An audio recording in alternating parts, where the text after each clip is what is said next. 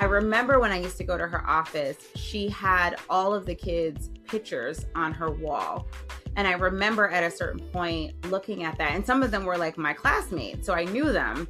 And I remember thinking, I want to do that. Like, I want to be the doctor that takes care of everybody in the neighborhood and then their families, you know? And I didn't know enough to know what that would look like. But I just remember thinking, I want people to send me their school pictures. And I want to.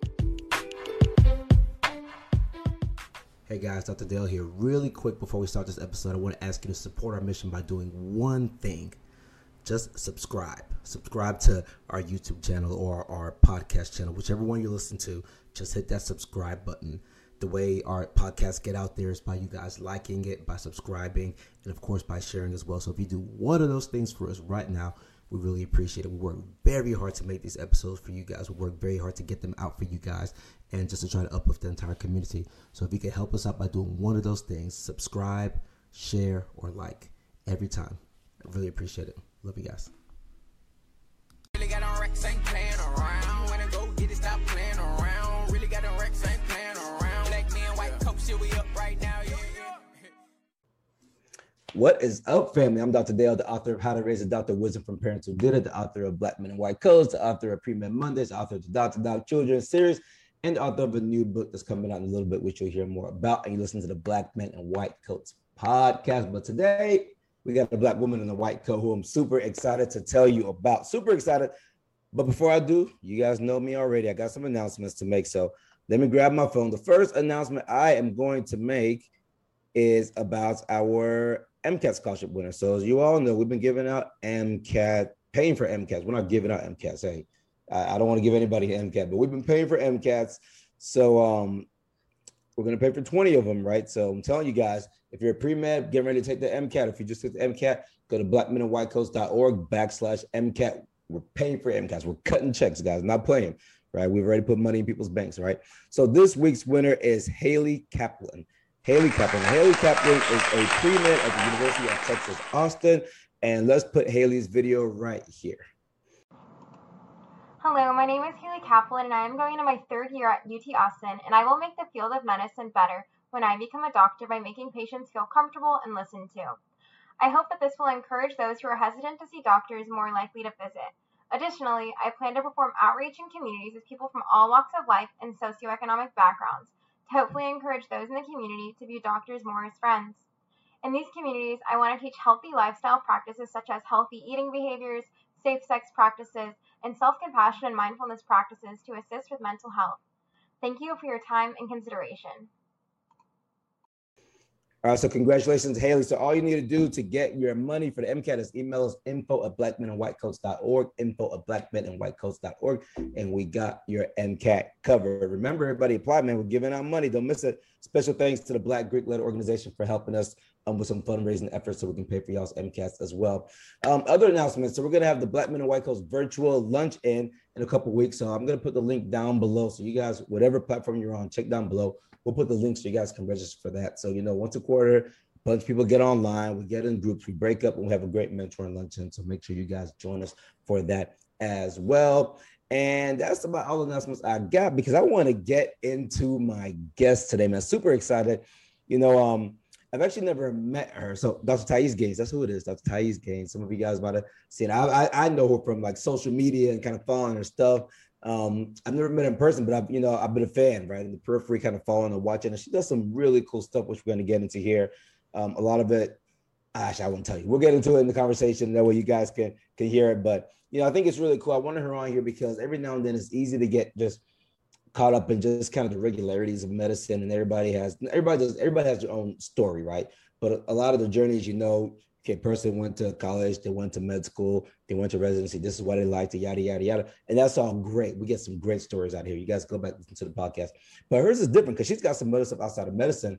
And I am dying to know why and how she got into this. So let's welcome Dr. Ty. What's going on? Thank you for having me. And I am also a fan of yours as well. So this is equally a pleasure of mine. More of a pleasure for me. Trust me, more of a pleasure for me.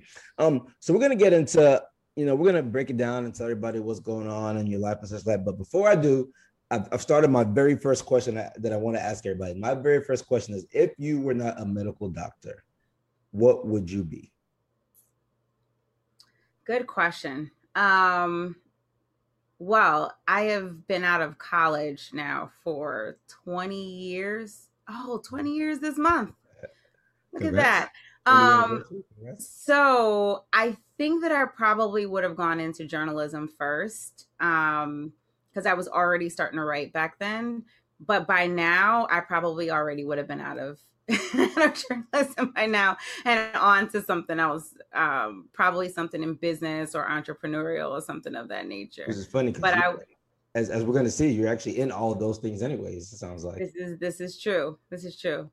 So with the journalism, and we'll get into what you do now, but let's say if that was your first pick, your first career choice, if you weren't a doctor, what type of journalism would you have gone into? Would you be on the screen, behind the scenes, writing, or? Good question. So back then I was doing more writing. I had dabbled a little bit in TV, but even in that, I was behind the camera. It actually took me a while for them to finally kind of shove me in front of the camera. I was perfectly happy writing scripts, producing, writing articles, taking photographs, even shooting my own video. I didn't really want to be in front of the screen. And then, in this scenario you're talking about, I'm not a doctor, so I would probably have just stayed there. But because I was first a med student and then a physician, everyone was like, you cannot be a doctor behind the camera. Like, you need to be in front of the camera. People want you to say these things and to talk about the facts and to trust you. So go. And then hence the shove. So I imagine that if I wasn't a physician, I probably would have stayed behind the camera, to be honest with you. And I probably would have been fine doing that. But yeah, definitely they just could not fathom me being in a newsroom, being a physician, and not standing in front of the camera saying, hi, I'm Dr. Ty, and today we're going to talk about XYZ. So I got nudged until I went. That's the thing. When you have those certain letters after your name, those credentials, they lead you to have to step up and have a louder voice. All right, so I'm really fascinated with this. So you became a medical doctor, you liked journalism and such. So let's take it all the way back to childhood. What was your first love? Was it medicine? Was it journalism? Was it something else? How did you get on this path? Good question. That too. So medicine was my first love. I remember as far back as being like, I would guess I was like 4 or 5. And I used to bandage people up, and I would take popsicle sticks and I would splint people even though they didn't have any injuries. And my mom had these medical encyclopedias with all these pictures of things, and I would just flip through them like they were, a Dr. Seuss book, basically.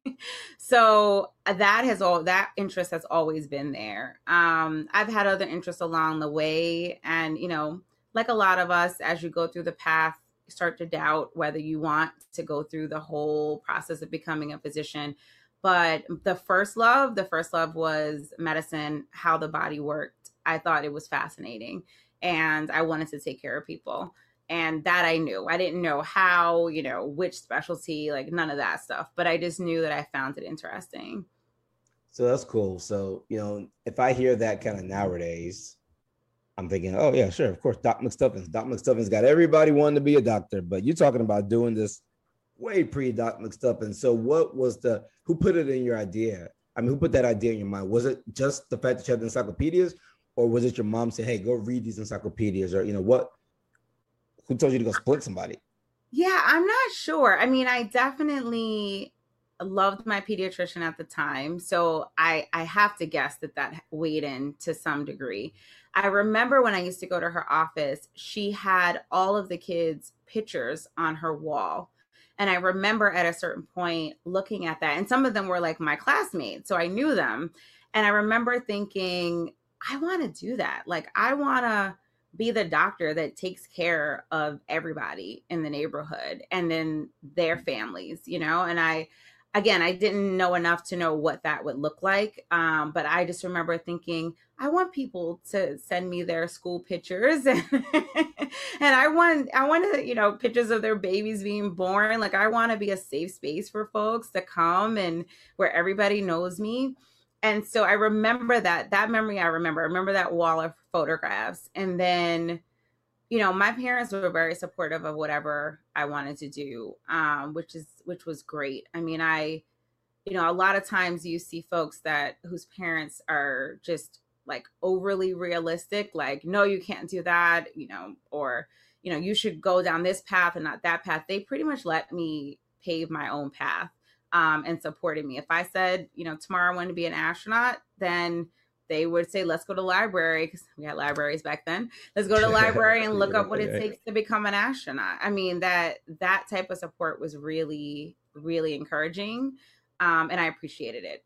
So I don't know that she was definitely pushing me down a particular path, but she definitely just whatever thoughts came to mind, let's go explore it. Let's go look it up. Let's see what it takes and see if it's something that you even are interested in. And she did a lot of that. So I'm thankful and grateful for that. And then I remember too, my dad had a very significant surgery because of cancer on his shoulder. And around that same time, I remember saying to him, because they kind of messed it up. And I remember saying to him, Daddy, if I was your doctor, I wouldn't have messed it up. How old were you? I was, by then I was probably about 5 going on 6 at that point. So all kind of the same snapshot of time.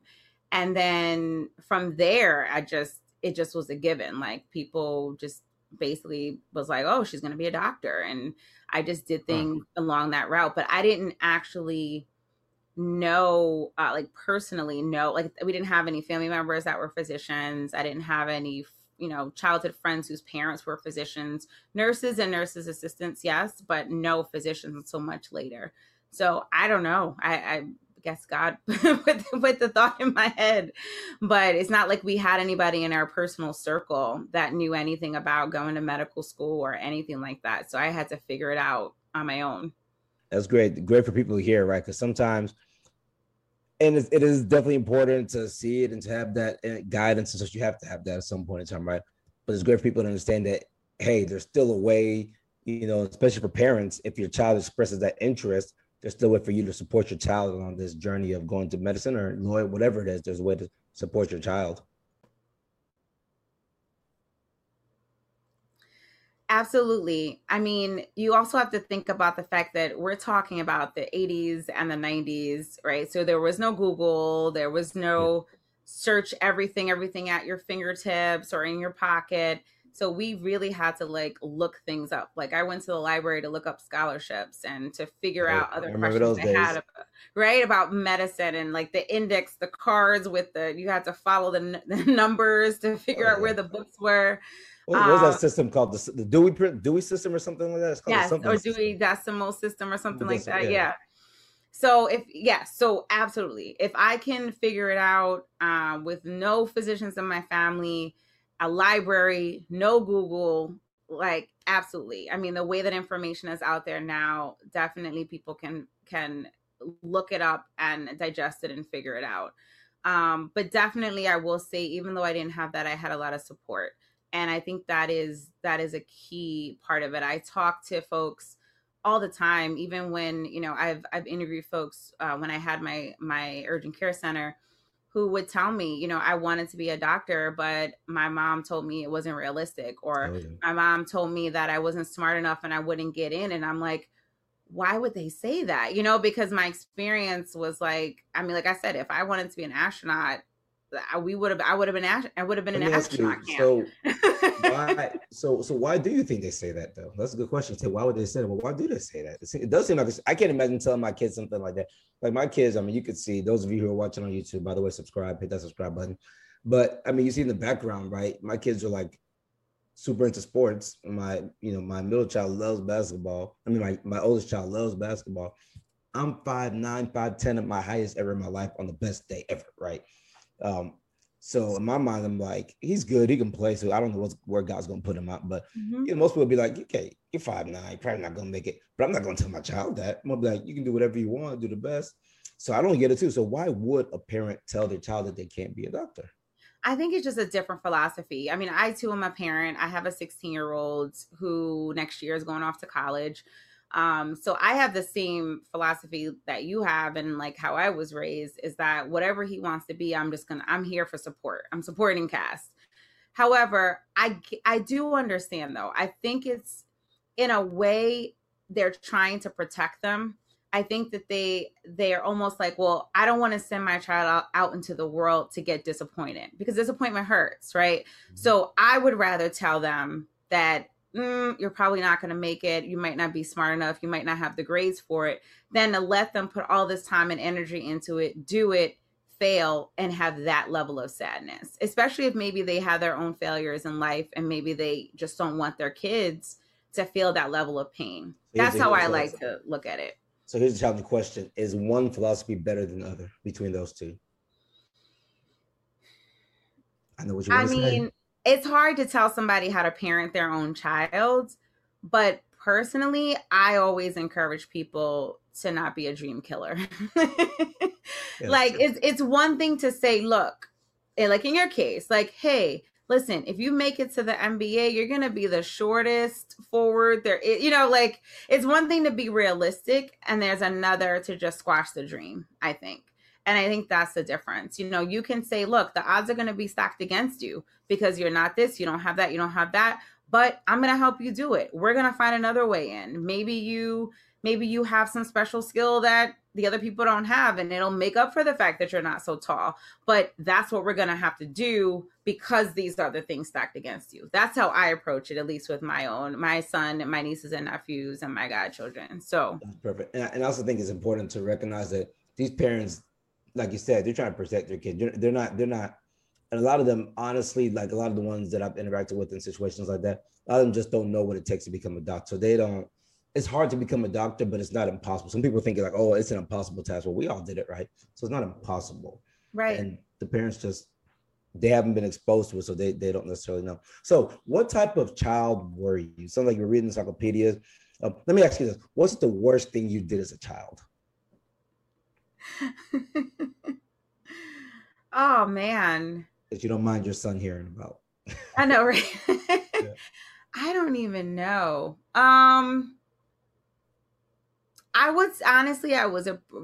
Relatively speaking, I was a pretty good kid. I mean, probably like teenage stuff, like we would, sneak and be places that we weren't supposed to be. And then, I'm continuing to date myself, but we would have pagers, right? So I grew up in Jersey City, which is right across from Manhattan. And, we were supposed to stay in Jersey, and we would sneak to Manhattan as an example. And then my mom would page us or page me, and I'd be with other friends who were equally as afraid of her. And then we would literally race to get to the path, to take the PATH train back into Jersey, so that when I called her back from her page, a Jersey number would show up. Oh yeah. Those the phones, the payphones. Absolutely. So we didn't do a whole lot of horrible stuff, which is why we're still here to tell the story. But we definitely were not always where we said we were going to be. And sometimes that caught up to us, or it would take a really long time for me to call her back. And we would just say, oh, we're trying to find a payphone. And we were. It's just that we had passed 5 of them in Manhattan on the way to the one that I called her from. Try to find the one that had the right area code on it.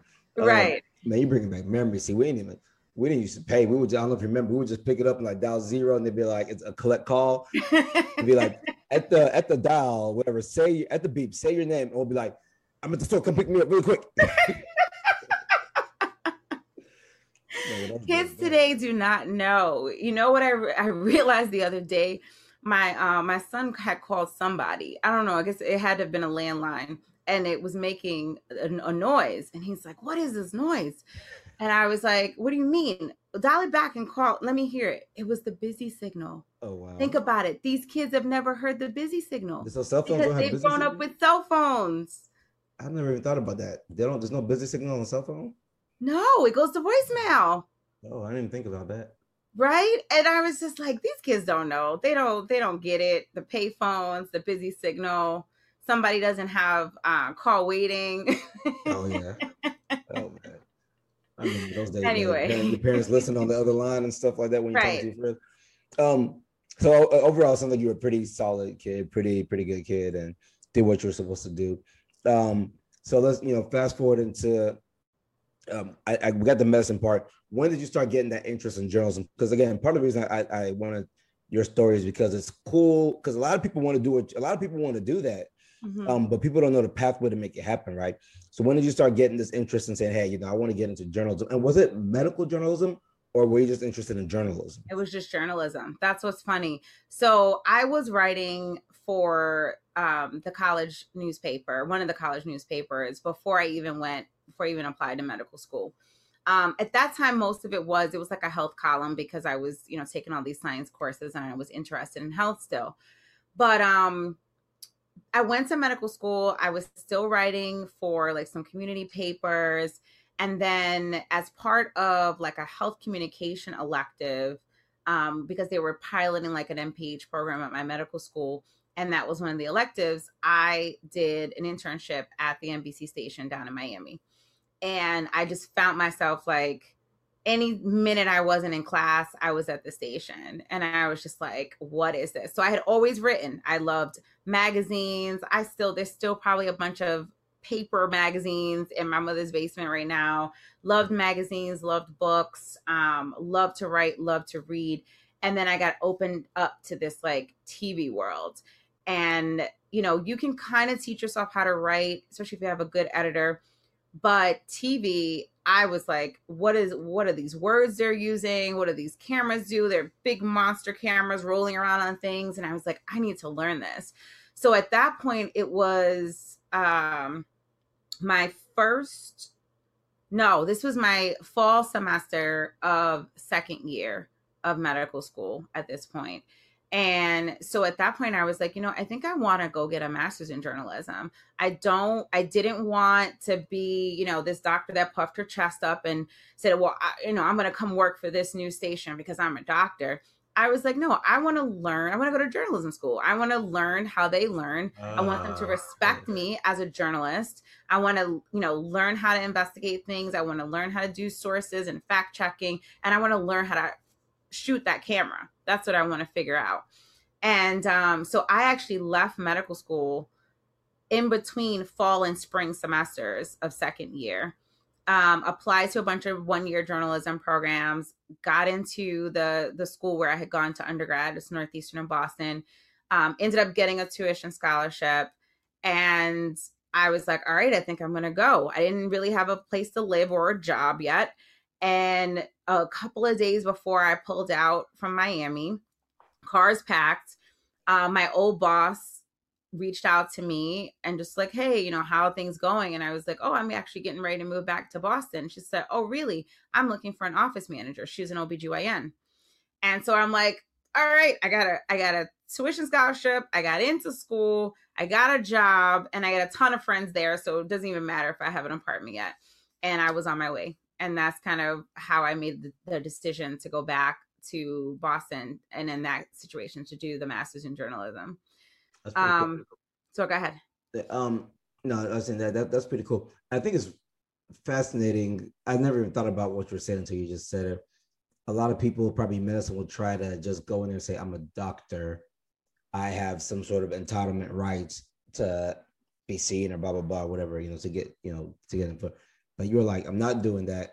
I'm going to know the information as good as possible. So whenever in the world of journalism, something else I hadn't really thought. I respect the field, of course, right? But we just watch it and we see people writing journals. We don't ever take time to think about how much professionalism is involved in that, like how much they've had to learn. So it's a rhetorical question, but is it really that crazy amount of stuff you had to learn, like super different from medicine, completely different angle? Was it kind of a lot to pick up on?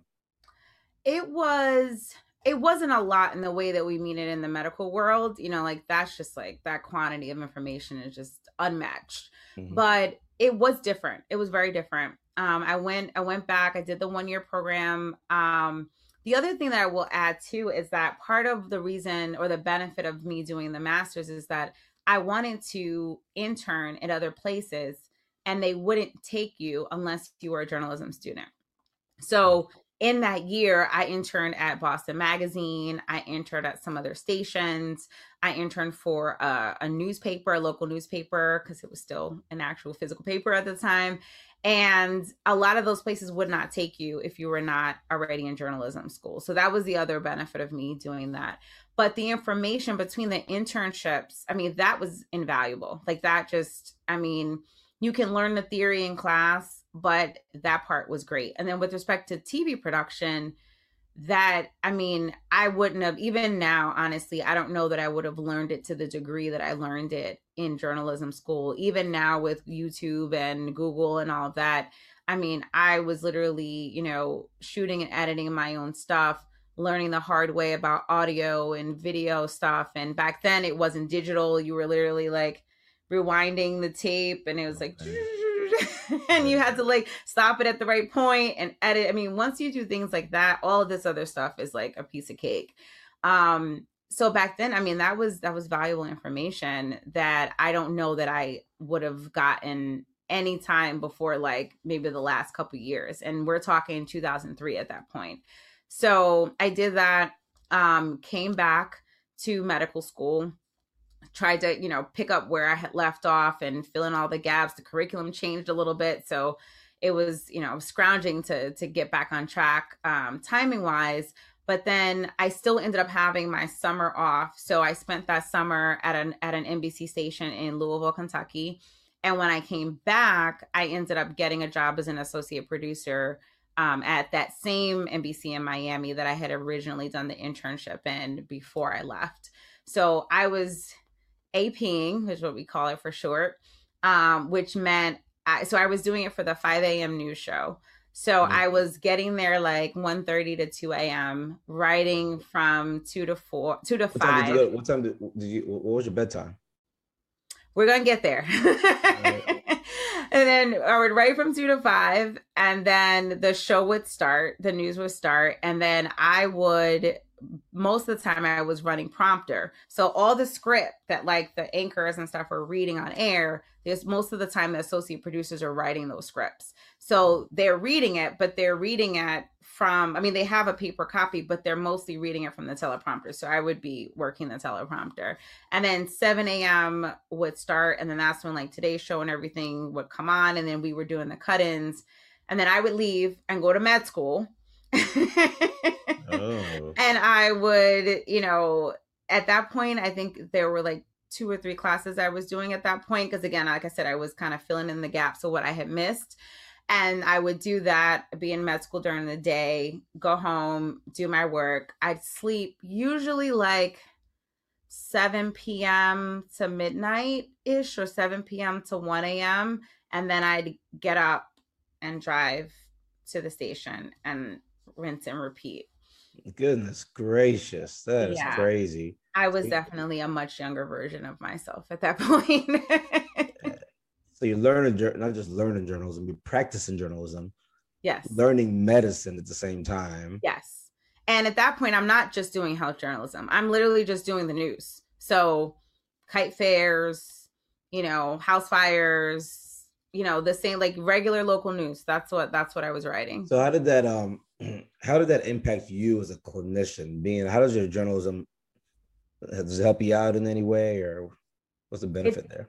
It definitely has. So it's funny, I actually wrote my residency personal statement about this, but the first thing is that having to take large amounts of information and digest it into like 30-second, 60-second, 90-second, you know, stories or packages. I don't know. It did something to my brain. And it's weird to say it like that, but it made then going back to med school and, you know, looking at, again, large quantities of information and having to summarize it in a way that I could remember it and then regurgitate it so much easier. And so, you know, I will admit, before I left for journalism school, it was tough. I mean, I was doing well, but I was spending a ton of time studying, sometimes even more than my classmates, just to try to like break down all the information. And there was a demonstrable difference for me in my level of studying and how much time I had to put into or didn't have to put into it when I went back. So I think that year of just like, you know, I mean, you've seen news stories, like it starts out with like pages of background information, you know, and you interview like 4, 5, 6 different people, and then it goes in the news and it's 30 seconds. And you have to like, you know, that was also back in the day where news was, we really prided ourselves on like facts and being unbiased and showing both sides of something. You know, the way I was trained, if you ever mentioned like the Republicans in a story, you had to mention the Democrats. So you had to mention their response to it. You could never just present one side of any issue, political or otherwise. So you got to do that and show the other side, and you got 30 seconds. So my brain just got really good at like reading fast, skimming, pulling out what's most important, and piecing it together, not only in the way that you got it, but now you have to break it down into 6th grade layman's terms. So whatever that did to me over that year, by the time I went back to school, it was like so much easier for me to digest it. So that was like the biggest one. And then the second one was, you know, it's funny, I ended up, so I originally wanted to do family medicine. So that's kind of where I settled out when, you know, going to my doctor's office and seeing the pictures, I put it together. Okay, I should be a family medicine physician because then I can take care of the whole family. I ended up in emergency medicine. Yeah, I was super curious to know how you got there. And I'm wondering if journalism had anything to do with it, what you saw and experiences, the exposure. So it partially. So the biggest reason I made the switch is that I knew I wanted to do underserved populations. And in a lot of my family rotations, I felt like the folks I wanted to take care of weren't making it to the office. They were going to the ER because of access, either insurance, because remember that was way before ACA stuff. So it was either access, can't pay, or they just don't have a doctor. And so they were never making it to their appointments. I wasn't seeing the people that represented the populations I wanted to take care of, but they were all in the ER. So I was like, well, maybe I could have greater impact being there in the ER where they are, and then either teaching them in that moment or referring them to where they need to be, or pulling whoever in the hospital's job it is to point them in the right direction. So that's what started making me look at it, emergency medicine. And it's still the same, right? It's still adults, kids, GYN, a little more urgency to it than maybe family medicine, but still the full breadth of medicine, which I knew I wanted. But one of the things that I wrote about in my personal statement was the chaos, the synchronized chaos of a newsroom is very similar to things that happen in the emergency department, right? No person can, you know, stand there and make a newscast all by themselves. Well, now you can do stuff like that with, you know, your camera and social media. But back then there was no way that would happen, right? It's everybody had their role. And if anybody dropped the ball, the audience might be looking at a black screen at home. Okay. But it's still like that for real news. I mean, because, you know, the few times I've been on the news or whatever, it's still like that. I can imagine, I can see what you're saying. You got people everywhere. Somebody saying this, quiet on the set. Somebody, you know, you got so many people trying to bring it all to one thing. It's like being in a code and like in a patient's code, you know, trying to pull it all together. Exactly. You have the captain of the ship, right? That's telling everybody where to go, organizing the chaos. But again, if somebody decides to go rogue and they don't follow it, you're going to be looking at a black screen. If somebody goes rogue in the emergency department, there might be a bad outcome, right? Like everybody has a role and everybody's role is equally as important. And that kind of synergy, that's what I wrote. That's actually what I wrote my personal statement about. My first sentence of my personal statement for residency was, television has made me a better doctor. And I'm laughing because I had asked someone in a mentor capacity about writing that, and whether, you know, should I mention that I did journalism and why I did journalism? Obviously, I'm going to have a gap, right, in my resume. I left med school. There's a gap in my transcript. Should I mention it and why I did it? And I was originally advised, you know, just mention that it's a hobby. Don't, you know, talk about how passionate you are about it. It might make you look scattered. Don't do that. So you asked me, right? I mean, at that point I was an adult, but you also asked me like what kind of child I was. And so this is probably consistent with how I was as a child too. So this is what the advice I was given. And then my first sentence of my personal statement was television made me a better doctor. I didn't hide it at all. I would say, I don't know who gave you that advice, but I don't know what, I don't follow that train of thought. You know, I'm very big on, if you would ask me that, I'd be like, yeah, you better talk about that, you know. But I guess different people have different trains of thoughts for advice. All right. So we're gonna bring this to a closure. But before we do, I do want to ask you so many things. We didn't even get to, you know, I know you went to business school in Chapel Hill. Yeah. I'm a Dookie, right? So I was gonna say, is this a Duke UNC thing here? It is. I did residency at Duke. My wife did her residency at Chapel Hill. So I do gotta look for Chapel Hill, but I still gotta. It wouldn't be right if I didn't kind of like, I have to do that, right? But you know, you got the MBA thing. So to me, I think it's kind of cool how you talked about you were an office manager back then, so you started getting the business stuff. So all this stuff kind of came full circle for you. So what does the future hold for Dr. Thais Gaines, since you got emergency medicine doctor, journalism experience, business background? I know you do a lot of them, coaching, consulting. By the way, so this is a plug for what you do right now. So coaching and consulting, Dr. Thais Gaines. Is there a website, or how can they find out about that? Anybody, any physician listening that might want that? Sure, they can go to Dr. Ty Media. It's all spelled out. So DoctorTy Media, all one word, .com. And it'll take them to the webpage that'll show them everything that we do. And as far as the future, honestly, I don't know. I'm in a unique position compared to the rest of my life, where I always had like a set plan, a set trajectory. As far as emergency medicine went, I've been academic faculty. Then I switched over and did administration. I was assistant medical director. Then I became chairman of my emergency department for a couple of years. Then I became medical director of an urgent care. Then I opened up my own urgent care, which has since closed during COVID. I'm still doing the branding and media coaching as well. And, I still pick up shifts here or there.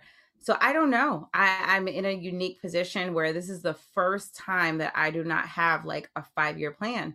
Is it liberating? Is it freeing in a sense? It is actually. And I mean, I feel like I've earned it. I mean, I definitely have worked, a lot of jobs at the same time in a short amount of time, because in between all of this, if you didn't do the math, I have a 16-year-old. So I had him in medical school. So while all this stuff is going on, including the NBC stuff, he existed on this planet. So I definitely did the math. When you were telling me something, I definitely did the math. And I was like, man, she ain't even talking about doing this. She's got a child somewhere in this right here, I did. Actually, when I first started at NBC Miami associate producing, he was in the belly. And then all the stuff after that, he was outside of the belly. So I feel like, I'm just enjoying it. He has one more year before he goes off to college. I'm enjoying just being able to be around. And then once he leaves, then, who knows what the next phase holds. But I do enjoy coaching other physicians to do the stuff that, I was trying to do so long ago. And I did so long ago, because back then, you didn't see docs on TV the way you do now in 2003 or even 2010. This is a fairly new occurrence. So I love it. Even 2019, I'll tell you, since COVID came, the number of doctors on TV since COVID, I feel like it's like quadrupled or something. It's true, but I love it. And that's why I went into coaching. I went into the coaching because I knew that everybody couldn't go back and do a master's in journalism and interrupt their life and do that. So I tried to figure out how can I, just summarize it all basically into nuggets that they can, digest. So there's like a course. I also do one-on-one coaching so that they can get to that point, because I want to see us in front of the camera giving out medical information. With all due respect, there are tons of awesome reporters and journalists and producers that are out there. But when it comes to health information, I just feel like we need to be the ones that are out there delivering that.